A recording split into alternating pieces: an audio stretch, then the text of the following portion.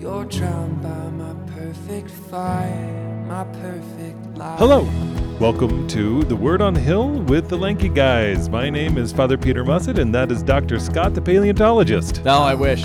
Did you ever? You don't know that reference. How dare you? Come on, how dare you? How dare you? Come on, give us some dinosaur facts. Dinosaur train. How do you even know that? Come on, Scott. This is America. I don't know.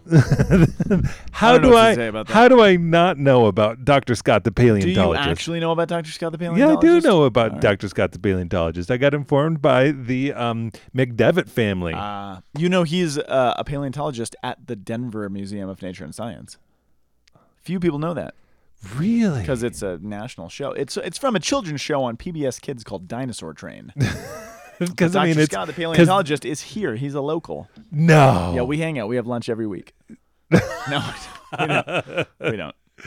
Yeah. Anyway, welcome to the podcast. This is The Word on the Hill. We are the Lanky Guys. We are. I happy already you said joined. that, and this Did is you? Dr. Scott, the paleontologist. Well, you introduced our names. Did you say the name of the podcast? Yeah, Did man. you give all the credits? Yeah. Did you say the producer and the music at the beginning?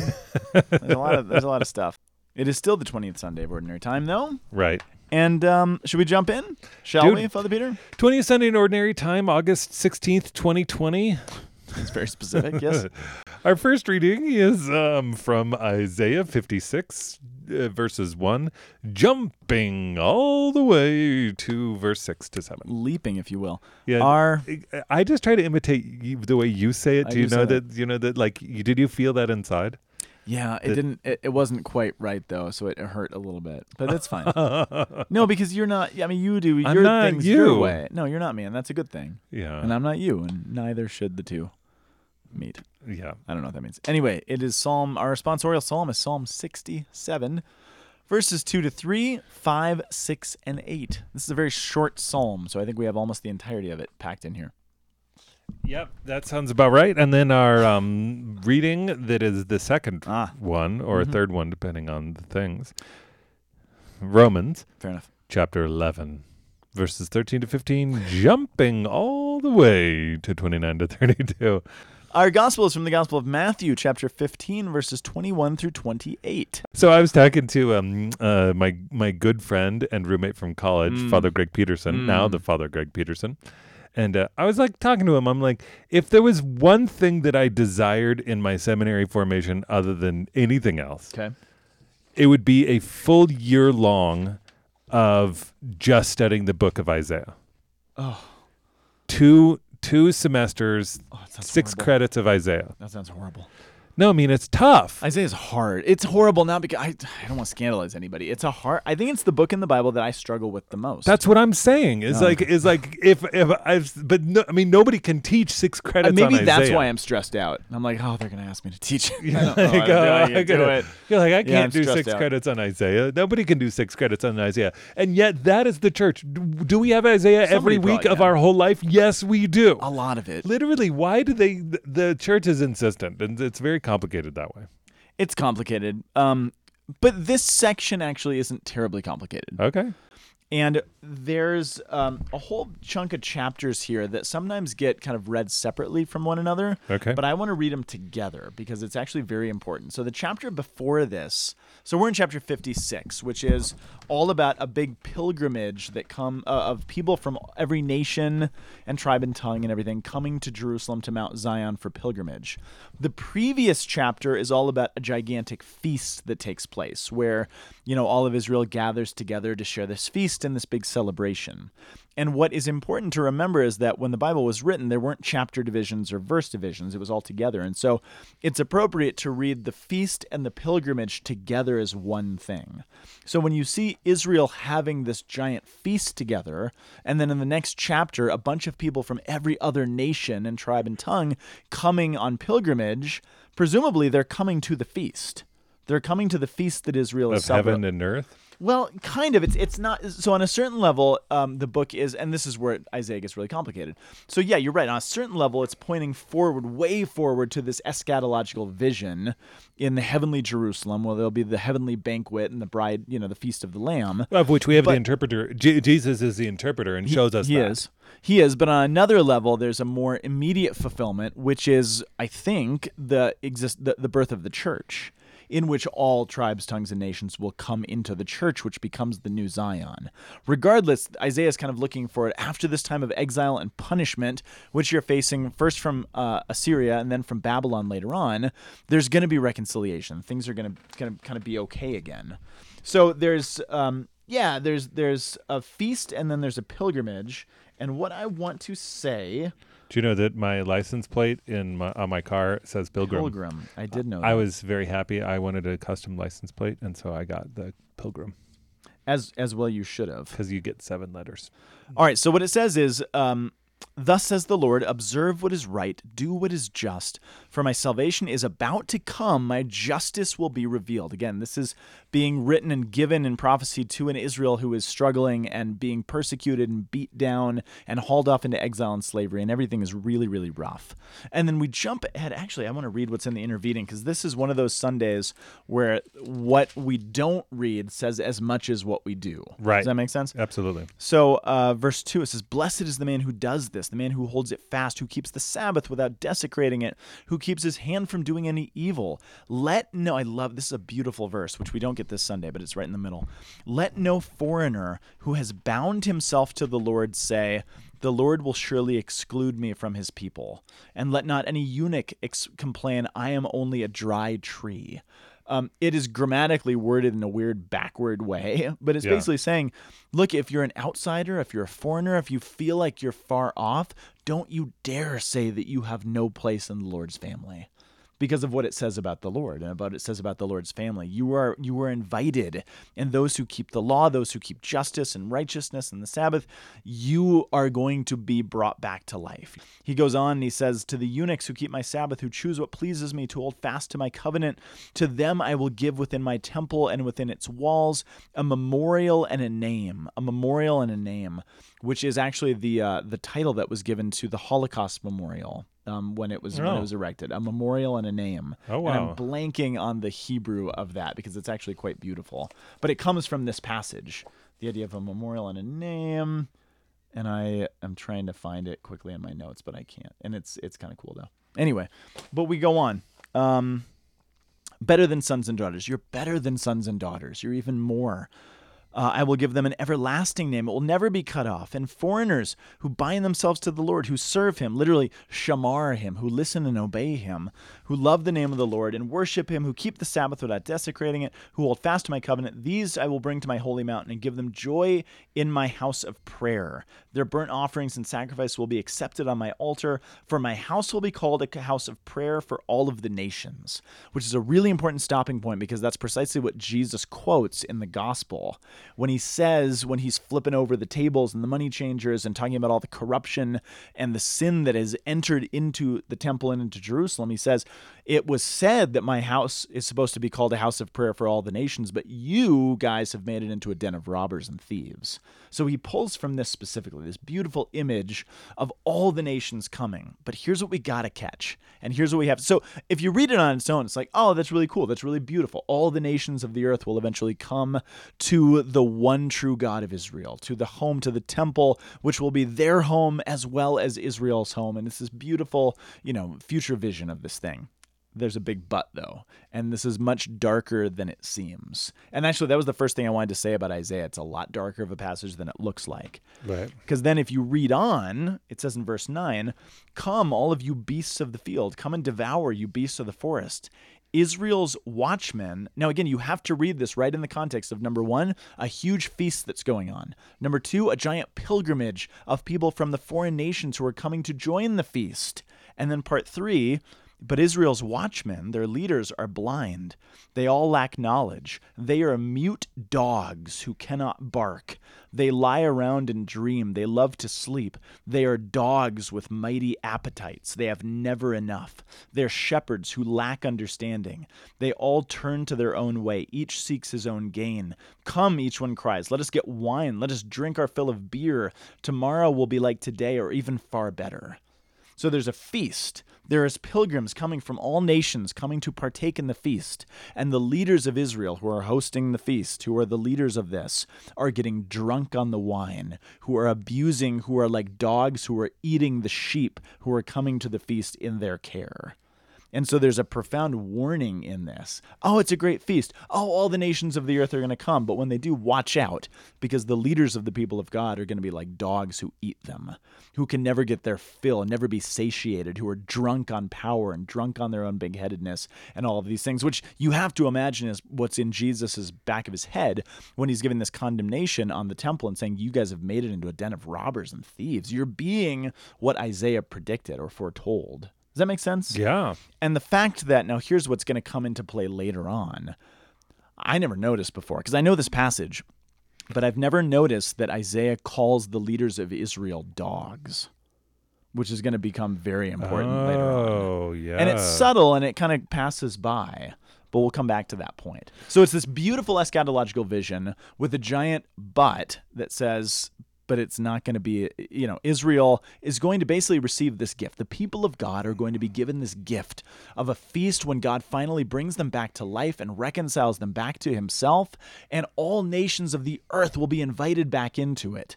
But those who were there to begin with, those who were the leaders, who are kind of keepers of the house, will let it go to their heads and get drunken on power and start abusing and actually eating the people who are coming to them. And you're like, ooh, That's raw. this is rough. Yeah, this is really dark. So, thanks for coming, everybody. Thanks for listening. wow. We'll be back next week. Well, I mean, it's like when I read this passage, I mean, the one that always just strikes me is that my house shall be called a house of prayer for all peoples. So, you like literally, you leave with this one image, Yeah. when in reality it's couched in the middle of like, Right. whoa, this is like, what does it mean for people to engage in? Like, I'll tell you, I mean, like, the church is always holy. Yes. Like it theologically, Because she intrinsically. is in Christ and Christ is holy. Right. And that is fundamentally what makes the church holy. right. Even though Even though a bunch of there's schmoes. right, there's a very hard times that we've been going through with some of the yeah. shepherds and leaders of the new Israel. Not to put too fine a point on it, but there's something weirdly comforting about the fact. So this is one of the effects that Scripture is trying to serve, and this is on the grand theological scale, of looking at the world and saying, look, this is how God wanted it to be. This is what God has promised you and longs for you to have. But the human experience says, yeah, that's great. That sounds awesome, but that's not how life is. Right. That's not how the church is. That's not my experience.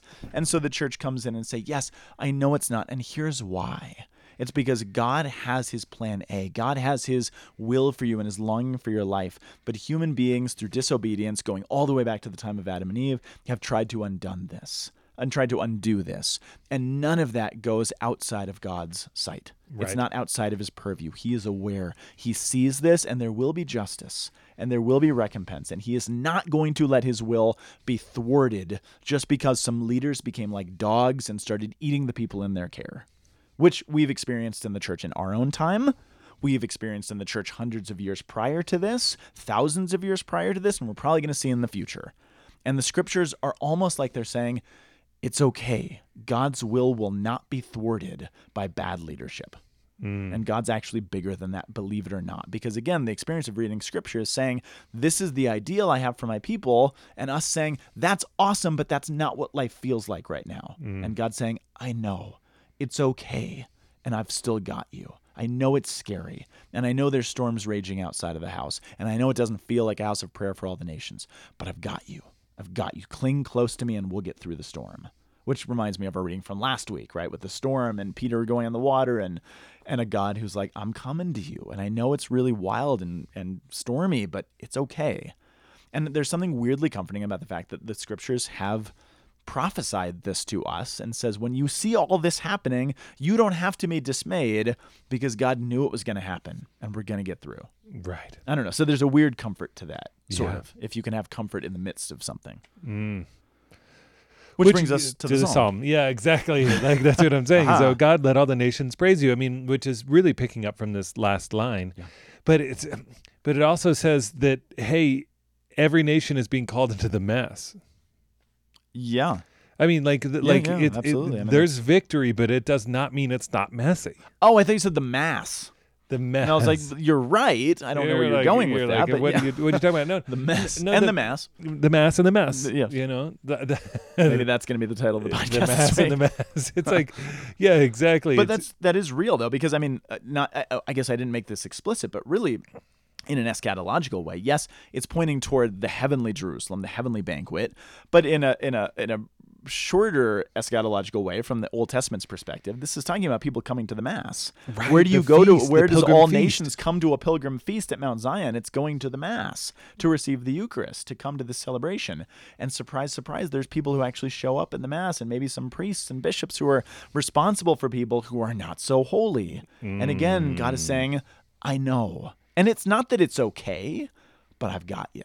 Yeah, like, But we can't. The Mass and the Mess, I think, really is one of the interpretive keys to these things. yeah, but because who's ruling the nations? God. May the nations be glad and exult because you rule the nations, the peoples in equity. Right. The nations on the people of the earth, you guide. You guide. Like that's the thing, is that God really is in charge, and if we lose sight of that, then we lose the fact that, like, we use the shorthand, the victory is won, Yeah. right? Nobody really feels that. Right. That is Right. not an Yes. existential experience. Like, Right. like if you're feeling that, it's a specific gift of the Holy Spirit that will last a few moments for you. Yeah. Right. If that. Right. Yeah. Like, you know, you every once in a while you have this insight and you're like, the victory is won, and you feel it. But then the truth is that you just go But back that's in. not my experience. But that's not what I feel like. And so we need these reminders. We need to sing the song. You rule the people on earth yourself. Ah. I thought you were going and to sing it. Oh, You said we got to sing the song, and then you said it. That's I- a huge letdown. man. One important thing about that, though, because you're absolutely right. Sorry that I didn't sing for No, you it's all. okay. Sing for me, monkey boy. That is what it sounded like I was saying. I don't know if this is a significant point or not, but it was just what my jumped to my mind as you were saying that. The nations of the earth you guide. There's this image. I almost think of, like, you know, a little kid's picture in a little child's room, or like a parish bookstore, you know, of a little holy image of, like, Jesus guiding a little child, like, through the forest or something. Or playing basketball with Or him. playing, oh my gosh, I've told you about my friend Adam's bedroom, and he had this picture of Jesus playing basketball and just schooling this kid. And it's always been one of my favorite images. He's just owning this kid. He's trying to make a shot, and she's, oh my gosh. Anyway, I love but my point is, so I every have this sort of minute that. image of, like, he guides us. But saying that God is guiding all of the nations, and again, this is what the first reading makes explicit, guiding suggests an end. It doesn't just, you know, the journey is not always the destination, as the bumper sticker goes. You know what I'm saying? Right. The journey is significant, but Right. it also implies that there is an end. Right. And in the first reading, I need a Sherpa to get to the top of Everest. to get me to the place. Yeah, and that's important. And so what is the top of Everest in this case? To the church, to the Right. Mass, Yeah. which is a foreshadowing. It's not a foreshadowing. It's a taste of the heavenly banquet that is to come. Not that, and when we go to Mass, this is where it gets complicated theologically. We're living in that heavenly banquet when we go to the Mass, when we participate in the life of the church. Right. We just can't see it in its fullness. Right, So we because- need the guide to hold our hands and be like, it's like walking a child through a forest in the middle of the night. Right.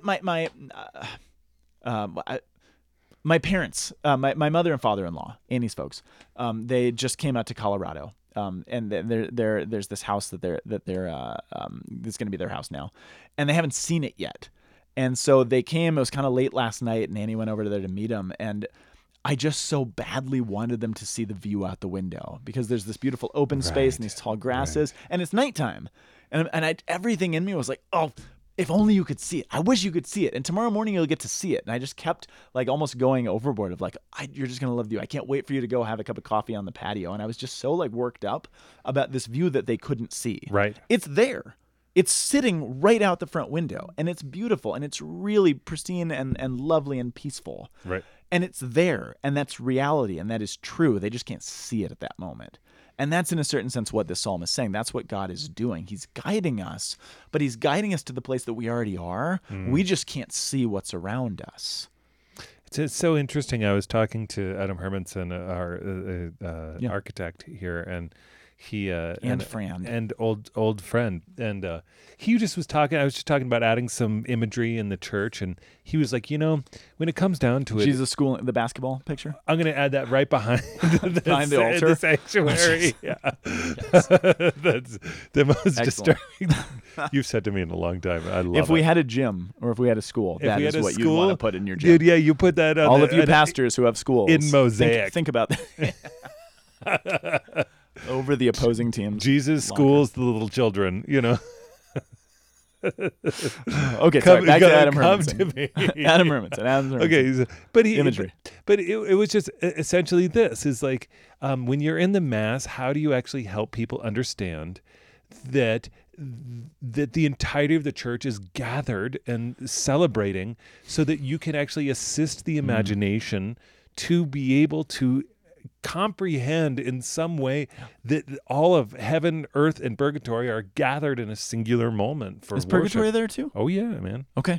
Yeah, the church victorious, the Yeah, church yeah. militant, The and the church church suffering. purgative. Yeah, Yeah, okay, you're right.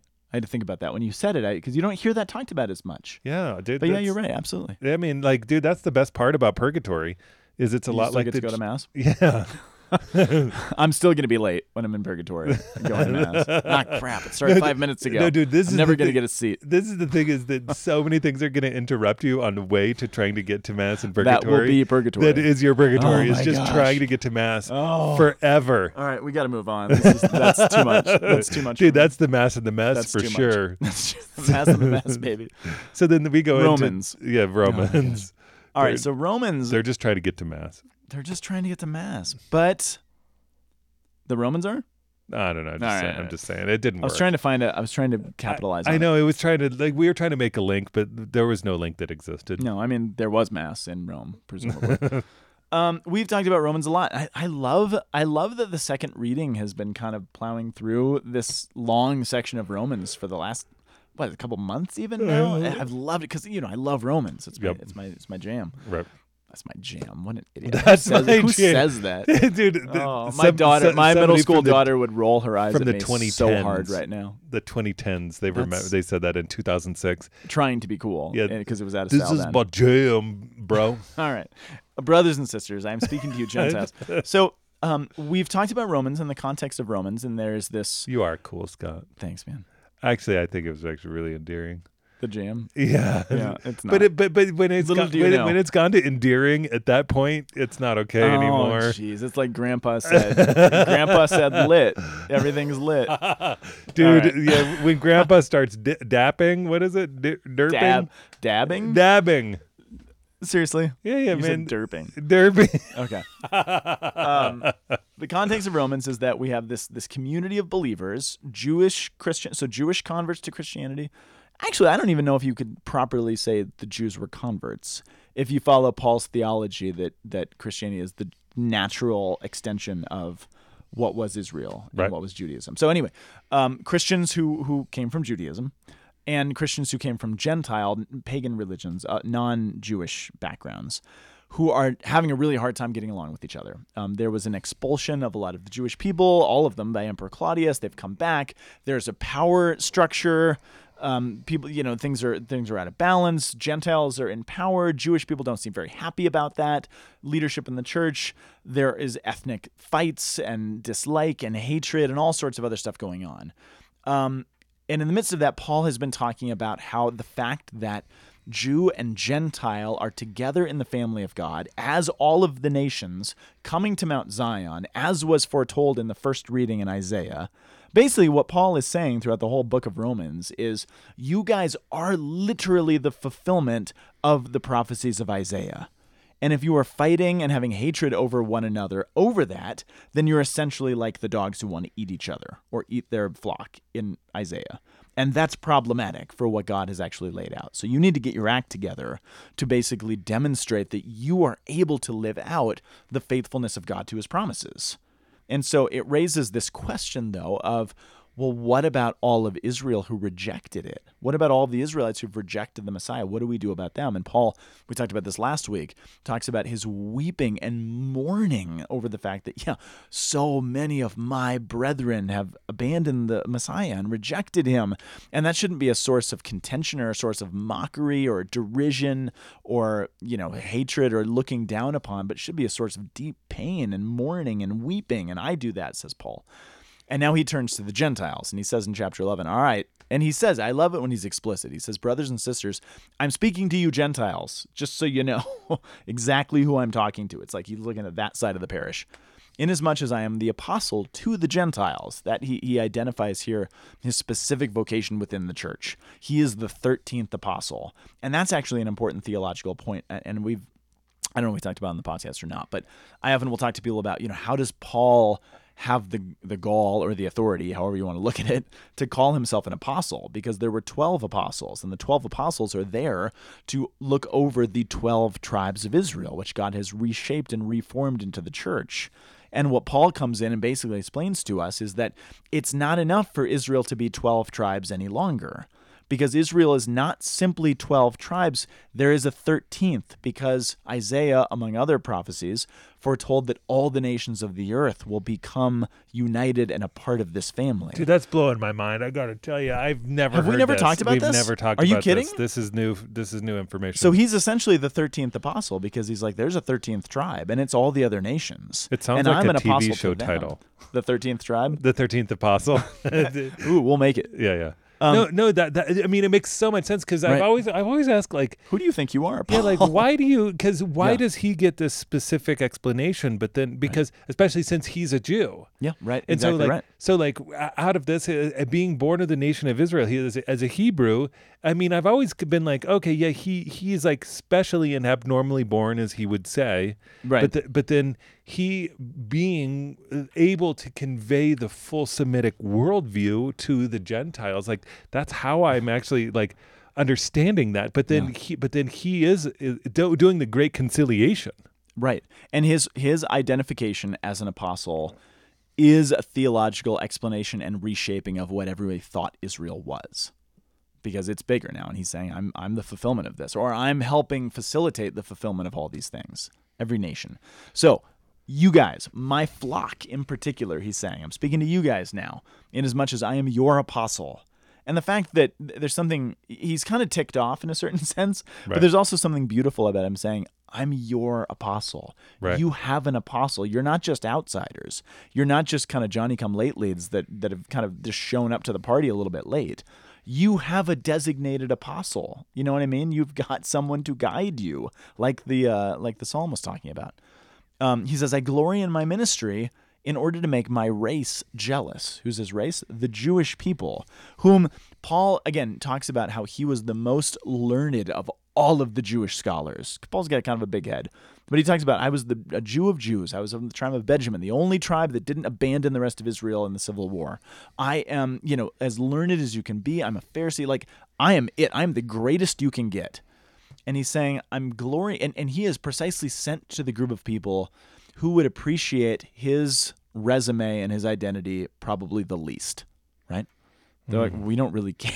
Right, Cool. exactly. It doesn't man. matter. Yeah. And Peter, right, the uneducated, out-of-work fisherman, is sent to convert all of the learned scribes and leaders of Israel. It's God's flip-flopping way of doing things sometimes, right? Right. But he says maybe, this is what he's getting at here, maybe part of why God did that was to make my people jealous and think, how did they get our best guy? They got our best teacher. Our best teacher went there. Our best teacher should be in our synagogues. Our best teacher should be in the temple. He should be teaching at our yeshivas. Like, he should be here. How dare those people out there get our best guy? And Paul's like, yeah, exactly. Feel that. Feel that pain. Feel that annoyance. Right. Feel that jealousy. And maybe God will use that to save some of them, to bring some and say, well, why did he go there? It's like, when somebody like Scott Hahn becomes a Catholic, all of his Protestant friends and his parishioners and the people he was a teacher of at seminary are like, well, you went to them? Like, you're one of our best guys, and you're talking to those people? Right. And Scott Hahn, when he converted, brought so many people with him. And they're like, man, if you are going to those people, maybe we should consider that. Maybe we should think more seriously about that. Right. So this is Paul's thought. Right. It's like Hideo Nomo leaves the Japanese baseball league to come over to do baseball in the American leagues. Or when Michael Jordan went to play baseball instead of basketball. Right, exactly. Or That's not the right analogy. Or Bo knows baseball. Bo knows, man. Bo knows. Bo knows. Wow. That's making us old. Yeah, that feels weird. But here's where his theology kind of goes to the next level. Okay. And he says, for if their rejection, that is my people, and he's not othering them, because we're good at that in our culture. Paul's not doing that.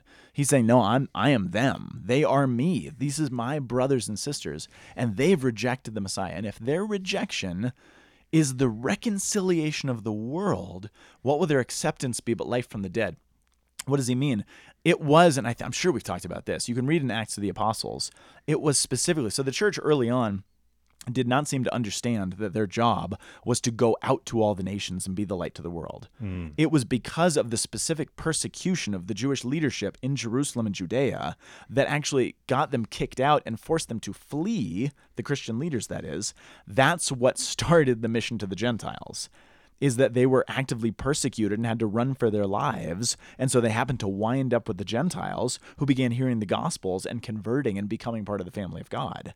And so Paul says their rejection actually led to the reconciliation of the world. Their sin, God is so much bigger than any sin that we can commit, Right. that he can actually use that for the reconciliation of the world. And if he can use their sin, imagine what their acceptance could mean. But life from the dead, truly. To imagine that God is actually big enough. And he says, for your gifts, this is important. The gifts and the call of God are irrevocable. So in other words, the fact that Israel has rejected the Messiah does not actually make them less Israel. Right. They're just Israel having rejected the Messiah. Right. And I was thinking about this politically, and I'm not going to go into politics again. And I mentioned Joe Biden last week, and I got some interesting emails and stuff. But Right. we like, at least in political and in media stuff, we like to talk about. I'm always intrigued because it's scandalous, and we kind of our weird side of us like wanting to watch a car accident. We like watching other people's scandals, but there's this sense of like, oh my gosh, these supposed Catholics or these people who claim to be Catholic and are not. The beauty and the tragedy of being Catholic is that if you are a Baptist, students come to my office asking this question regularly. Can you ever stop being a Catholic? And the answer the church would have is No. no. Because you were baptized, which means you were indelibly changed forever. Your soul has been changed and Right. altered. You can never stop being a Catholic. You can be a bad Catholic. You can be a Catholic who rejects the church and her You can teachings. be a Catholic who decides to contact your priest and say, I don't want to be registered at your parish anymore. Absolutely. Which it's so funny because registration is nice, but it's, Yeah. But any more than I can stop being a Powell. Any more than I can stop being the child of my parents. I can reject them. I could be mean to them. I could never want to talk to them again. But you can't stop that. And that's what Paul's saying about Israel. Yeah, they've rejected the Messiah, but you need to be careful, all of you Gentiles out there, for the gifts and the call of God. That's irrevocable. And you guys disobeyed God too, because you were far from God as in your Gentile pagan religion. But now you've received mercy because of their disobedience. So now they have disobeyed in order that by virtue of the mercy shown to you, they can receive mercy too. Because you've both disobeyed. And God, this is where Paul comes to the conclusion of everybody stinks. You all stink. You've Right. all disobeyed. And because if you actually can see how profoundly disobedient you have been, and those people who you really dislike and you think are really so much more terrible than you are, Right. that they've disobeyed and you've disobeyed, then maybe you can tap into the understanding of the mercy that he's actually shown to all. And then maybe you can pray for their coming back to the faith instead of sitting and scoffing how terrible and far away from the faith they are. That's what Paul's trying to get through their skulls. And he's like, this is God's integrity that is at stake. Not that God's integrity is ever in question, Right. but you are supposed to be the witness to God's integrity. And if you act as though God is not integral and God is not faithful to his promises and his prophecies, like in Isaiah, then you are calling the integrity of God into question. And you are being a counter witness to the rest of the world if you actually don't believe in God's mercy and don't believe in the reconciliation of the people who are called to be his people. So Paul's taking a lot on this. I'm not trying to overdo this. Right. But Paul's saying there's a lot hanging on this. Right. Well, and I think about this establishment, like, because if we move into the gospel, Yeah, which we ought to. what ends up happening is Jesus says, I was sent only to the lost sheep of the house of Israel, because he's actually trying to, like, the goal isn't to remain in just Israel, but actually the expansive truth of saying, no, this house is about to expand. Yes. And so, but there's a process that it has to go through. There's a process, and it's you gave a great homily about the idea of the new evangelization, which is the right analogy here. So it says at that time, Jesus withdrew. He went away to the regions of Tyre and Sidon, which is this kind of, so he's left the Israelite territory. He's not in Northern Kingdom or Southern Kingdom. He's gone outside of it to this, I think it's Phoenician at the time. It's Isn't this it coastal territory. northernmost? It's northwest of Israel. Oh, okay. Yeah, it's northwest of Israel, but they're outside of the boundaries of Israel. They're in pagan lands now. Okay. And it says, "Behold, a Canaanite woman." So it's not a hard stretch, kind of geopolitically, to imagine that there's still some remnants of the Canaanite. Remember, the Canaanites were around back in the time of Joshua, for Pete's sake. Right. So there's some remnants of the Canaanite peoples, which harkens us all of a sudden back to the giving of the promised land to begin with. And there's this Canaanite woman outside of Israel, outside of the borders, in the no man's land, outside of the people that we are concerned about. Were they doing an offsite? Is that what was happening? I guess so. Saying? Like, it's unclear why Jesus went there. He's like, Because there's no reason to go there. They did an offsite. probably yeah. just they just. Let's do an offsite, guys. I just think it's so funny to apply corporate language to Jesus did an and his offsite. apostles. Like, That's actually pretty funny because they did. They went to an offsite. yeah, they did an offsite. So, but it's probably. I mean, because of the Gospels, we know that it was specifically for this conversation. Yeah, which is strange because Jesus. I have some thoughts on this. I don't know. I don't have any better conclusions, but I feel like I have better questions. So I don't understand what Jesus is doing here, and I'm going to make that crystal clear right now. I don't get it, Yeah.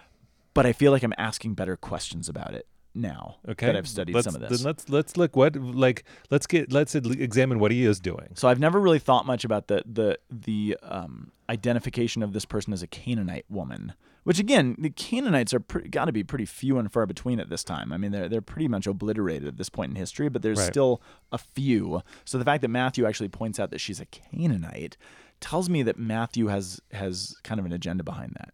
So a Canaanite woman, she's calling out, she's yelling to him, "Have pity on me, Lord, Son of David." The fact that a Canaanite woman in a non-Israelite, non-Jewish territory is calling out to the son of a foreign king who she was never under the jurisdiction of is fascinating. Right. Son of David is a weird identification for a non-Jew, right?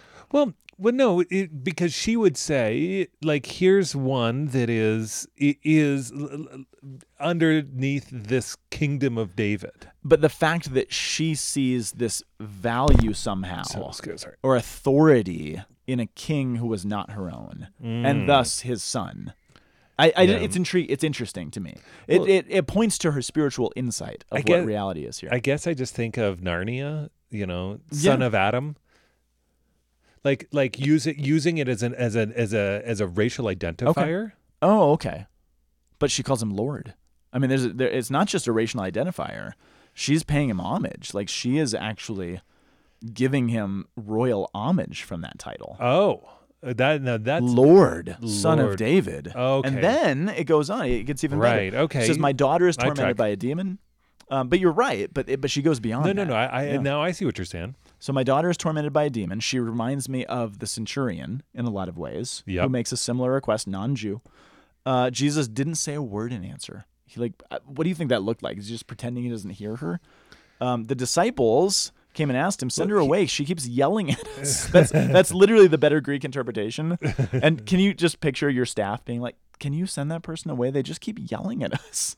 Right. Father. Right. Like, my We don't- daughter's tormented by a demon. Stop yelling at me. And we're like, we're just trying to have a staff meeting offsite having an over here. offsite. We're having an offsite. Can you guys here. let us do our... And he's like, like, and they're like, you come up to me and you're like, just can you deal with get this, rid of brother? her? She's yelling like some person outside the window. Just, "Father Peter, Father Peter." You're like, do you want me to Father do something? Peter." Can we get rid of her? Like, exactly. And Jesus said in reply, "I was sent only to the lost sheep of the house of Israel." we know that's not entirely true because he's gone to people who are not of the house of Israel.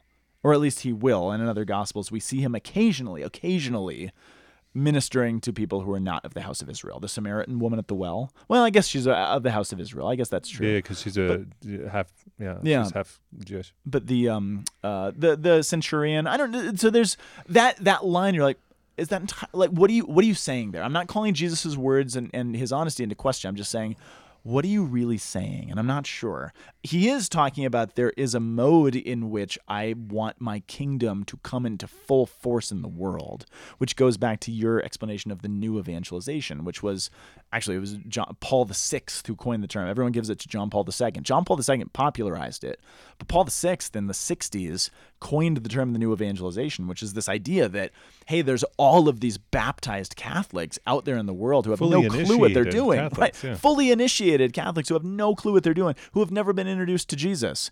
We should deal with that, and we should go introduce them to the person who they're essentially wedded to. He used a marital analogy in his writings about this. And it was saying, the church has never really dealt with this before, that there's all these people who are actually fully initiated into something that they actually don't even know about. And we got to deal with that. But you know what I love? No. I love that after my homily and attributing it to John Paul II. Did you? That you? Oh, I didn't know you attributed it to John Paul II. In your heart, I didn't know you attributed it to him. This is my love of your passion for truth, right? You're like so many people do this, but it's not my right. It's actually that's like not Paul what I didn't register that you said. No, but it just.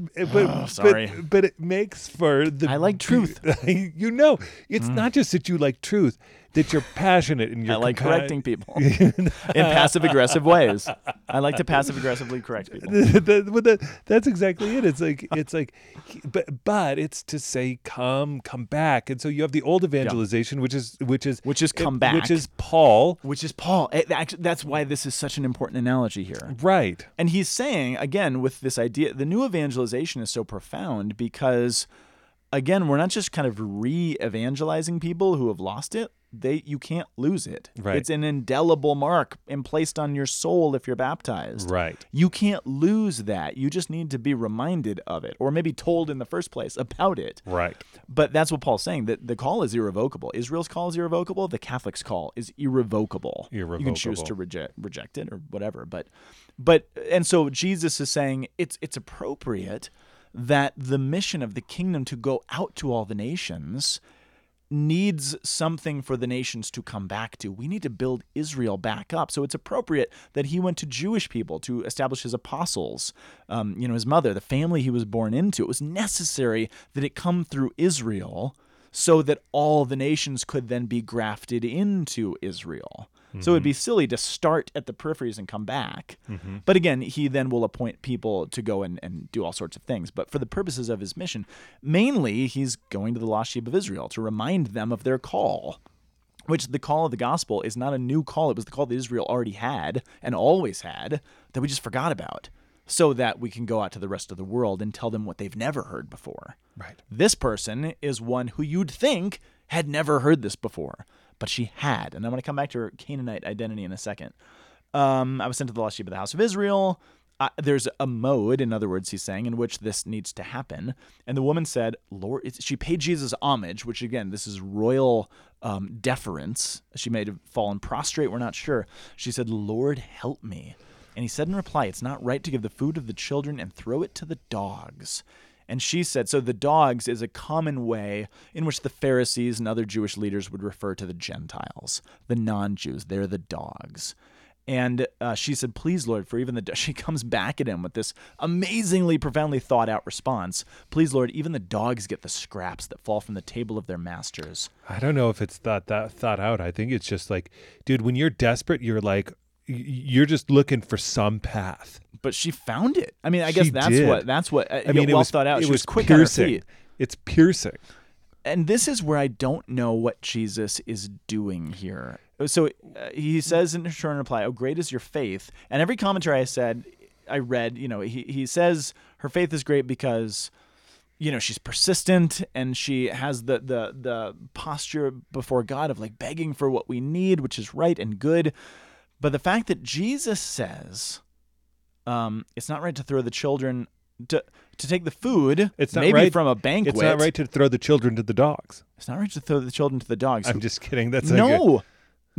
That's exactly what I'm talking about. right. Because what's the first reading all about? The children of the foreign nation being thrown to the dogs. Who are the dogs in the first reading in Isaiah? The shepherds. The shepherds of Israel. And what are they doing? Eating the nations, the foreign nations, the Gentiles, as scraps from a table, who are supposed to be invited to the banquet of Israel. And that's where I don't actually have a good answer to what's going on here.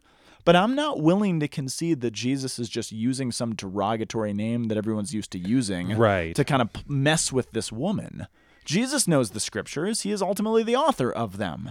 And he knows that the warning of the banquet to which the outsiders and the foreigners, including the Canaanites, will come will be the dogs of the Israelite leadership feasting upon the scraps of the outsiders. And I can't see a way around Jesus not knowing that. And it makes me wonder what he's actually saying. Well, Who is the dog in the story? well, Is he referring to her that way, or is he referring to somebody else that way? well, Do you know what I'm saying? okay. Well, this is like what I'm connecting. Okay. My house shall be called a house of prayer for all people. Yeah. So what are the, like, how easy is it to turn your life into a virus? To take an idea and, because what is a virus? But it's like a singular agenda that injects itself and destroys that which it injects itself into to reproduce itself. Yeah.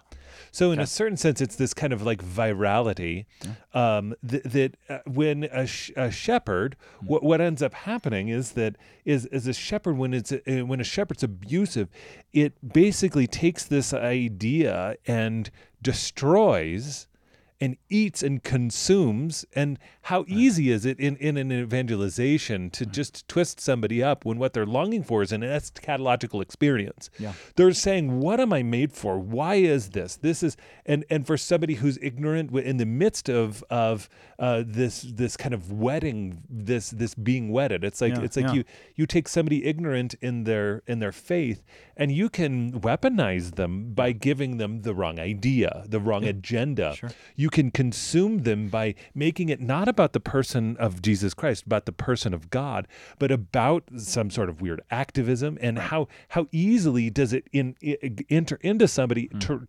transform them and destroy them in the same moment. Right. Absolutely. And so like I hear that, but I hear this house of nations for all people. So like, what in the process of evangelization, what are we trying to evangelize people to? Some sort of mission?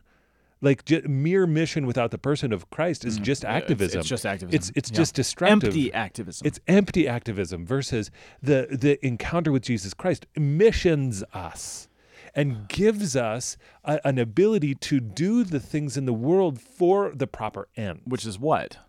Inviting all nations to the feast. To the feast, the pilgrim feast. Do you notice that Jesus never because again, this is one of the ways I think I've misread this. Maybe, I don't know. Right. Jesus never says no in this passage. And I always read it in the negative. She says, heal my daughter. Why is it, a daughter or a son? Heal my child, whatever it is. My daughter. Jesus never says no. He He says just it's says, not right. He doesn't even say that. He just says, you can almost read his statements on their own, like he's using her as sort of a foil to make a statement about something else. I was sent. He never says, no, I will not heal your daughter because I was sent only to the lost sheep of the house of Israel. He never says no. All he says is that I was sent to the lost sheep of the house of Israel. Period. Right. And then she says, but, and he says, Lord, help me. It is not right to take the food of the children and throw it to the dogs. But he doesn't call her a dog. Right. I mean, you can read it that way. And maybe it's right to do that, Well, but I think I'm not convinced that he's not making a statement about something else. I think that you're actually, the food is for it's her. a both and. I think the food is for her. And I think the shepherds of Israel at the time had become the dogs.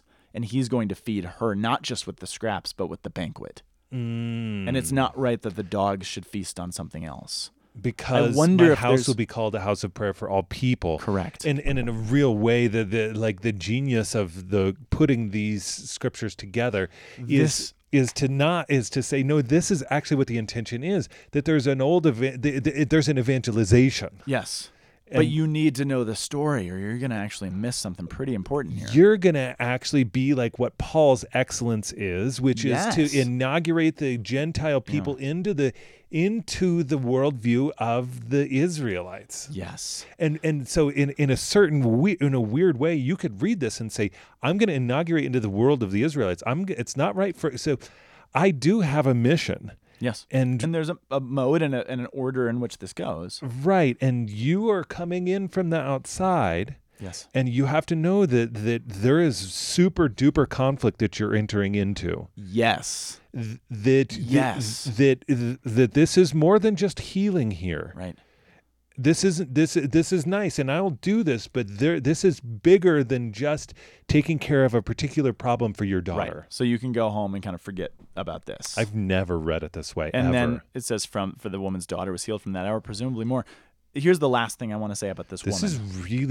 This is inverting in a way that I couldn't have imagined. And I'm hesitant because I've never considered this, but I don't know. But these readings together. The other thing I want to say about this is that this woman, she is, I think, a new version. I don't know, but the opposite of foreshadowing would be. She is a recasting of the woman in Jericho who hid the spies. The Canaanite woman who had the faith to recognize that these guys were actually following the one true God and who wanted to be brought into the family as one of the outsiders. And there's a lot more to that, of geographics and racial stuff and the Canaanite. Well, think about this. She is the embodiment of the faith that woman actually had in the book of Joshua. Okay, so Matthew, who was what? Brought into the family. Right. But think about Matthew for a second. His particular his work as a tax collector was to be an interface between the Gentiles and the Jews. Yeah, that's true. In a twisted way, messed up way, but that's true. But because of that, he actually has a deep sense of how because it's only Matthew that tells this story, right? Right, how the nations in Israel are interacting. So I think he wrote this down because he had a particular sensitivity to say, like, okay, yes, we're gonna everybody who's on the outside of Israel, as we're like. Because they've got to have the sense that like he is doing a wider work. Yes. You wouldn't do an offside entire inside and otherwise. No, that's the thing. And that's why Jesus, there's more than meets the eye to even what Jesus is saying. Yeah. Because you're like, well, you just said that, but you're entire inside. Right? So you're obvious. And I'm not saying Jesus is just inverting or lying somehow, but there's more to it. So that's what I've been unpacking. Right. Slowly. I think it's there's a personal and an eschatological expression about this that is blended in the same way that poetry strikes more than one note. Yeah, exactly right. Exactly right. Wow. Thank you for joining us, everybody. This one has more food for thought than less answers and more questions. But I think see what you mean. But I think they're better questions. They are better questions. I think. So, anyway, chew on that. We'll be back next week. Yeah, don't fake the funk when you're going up for a mean dunk. Well said. Okay. All right, we'll be back next week. Thanks, everybody. The Word on the Hill podcast is a production of the Aquinas Institute for Catholic Thought here in beautiful Boulder, Colorado. You can find us online at www.thomascenter.org/AICT, and you can find the Lanky Guys podcast at lankyguys.org. Thank you so much for listening, and we will be back next time.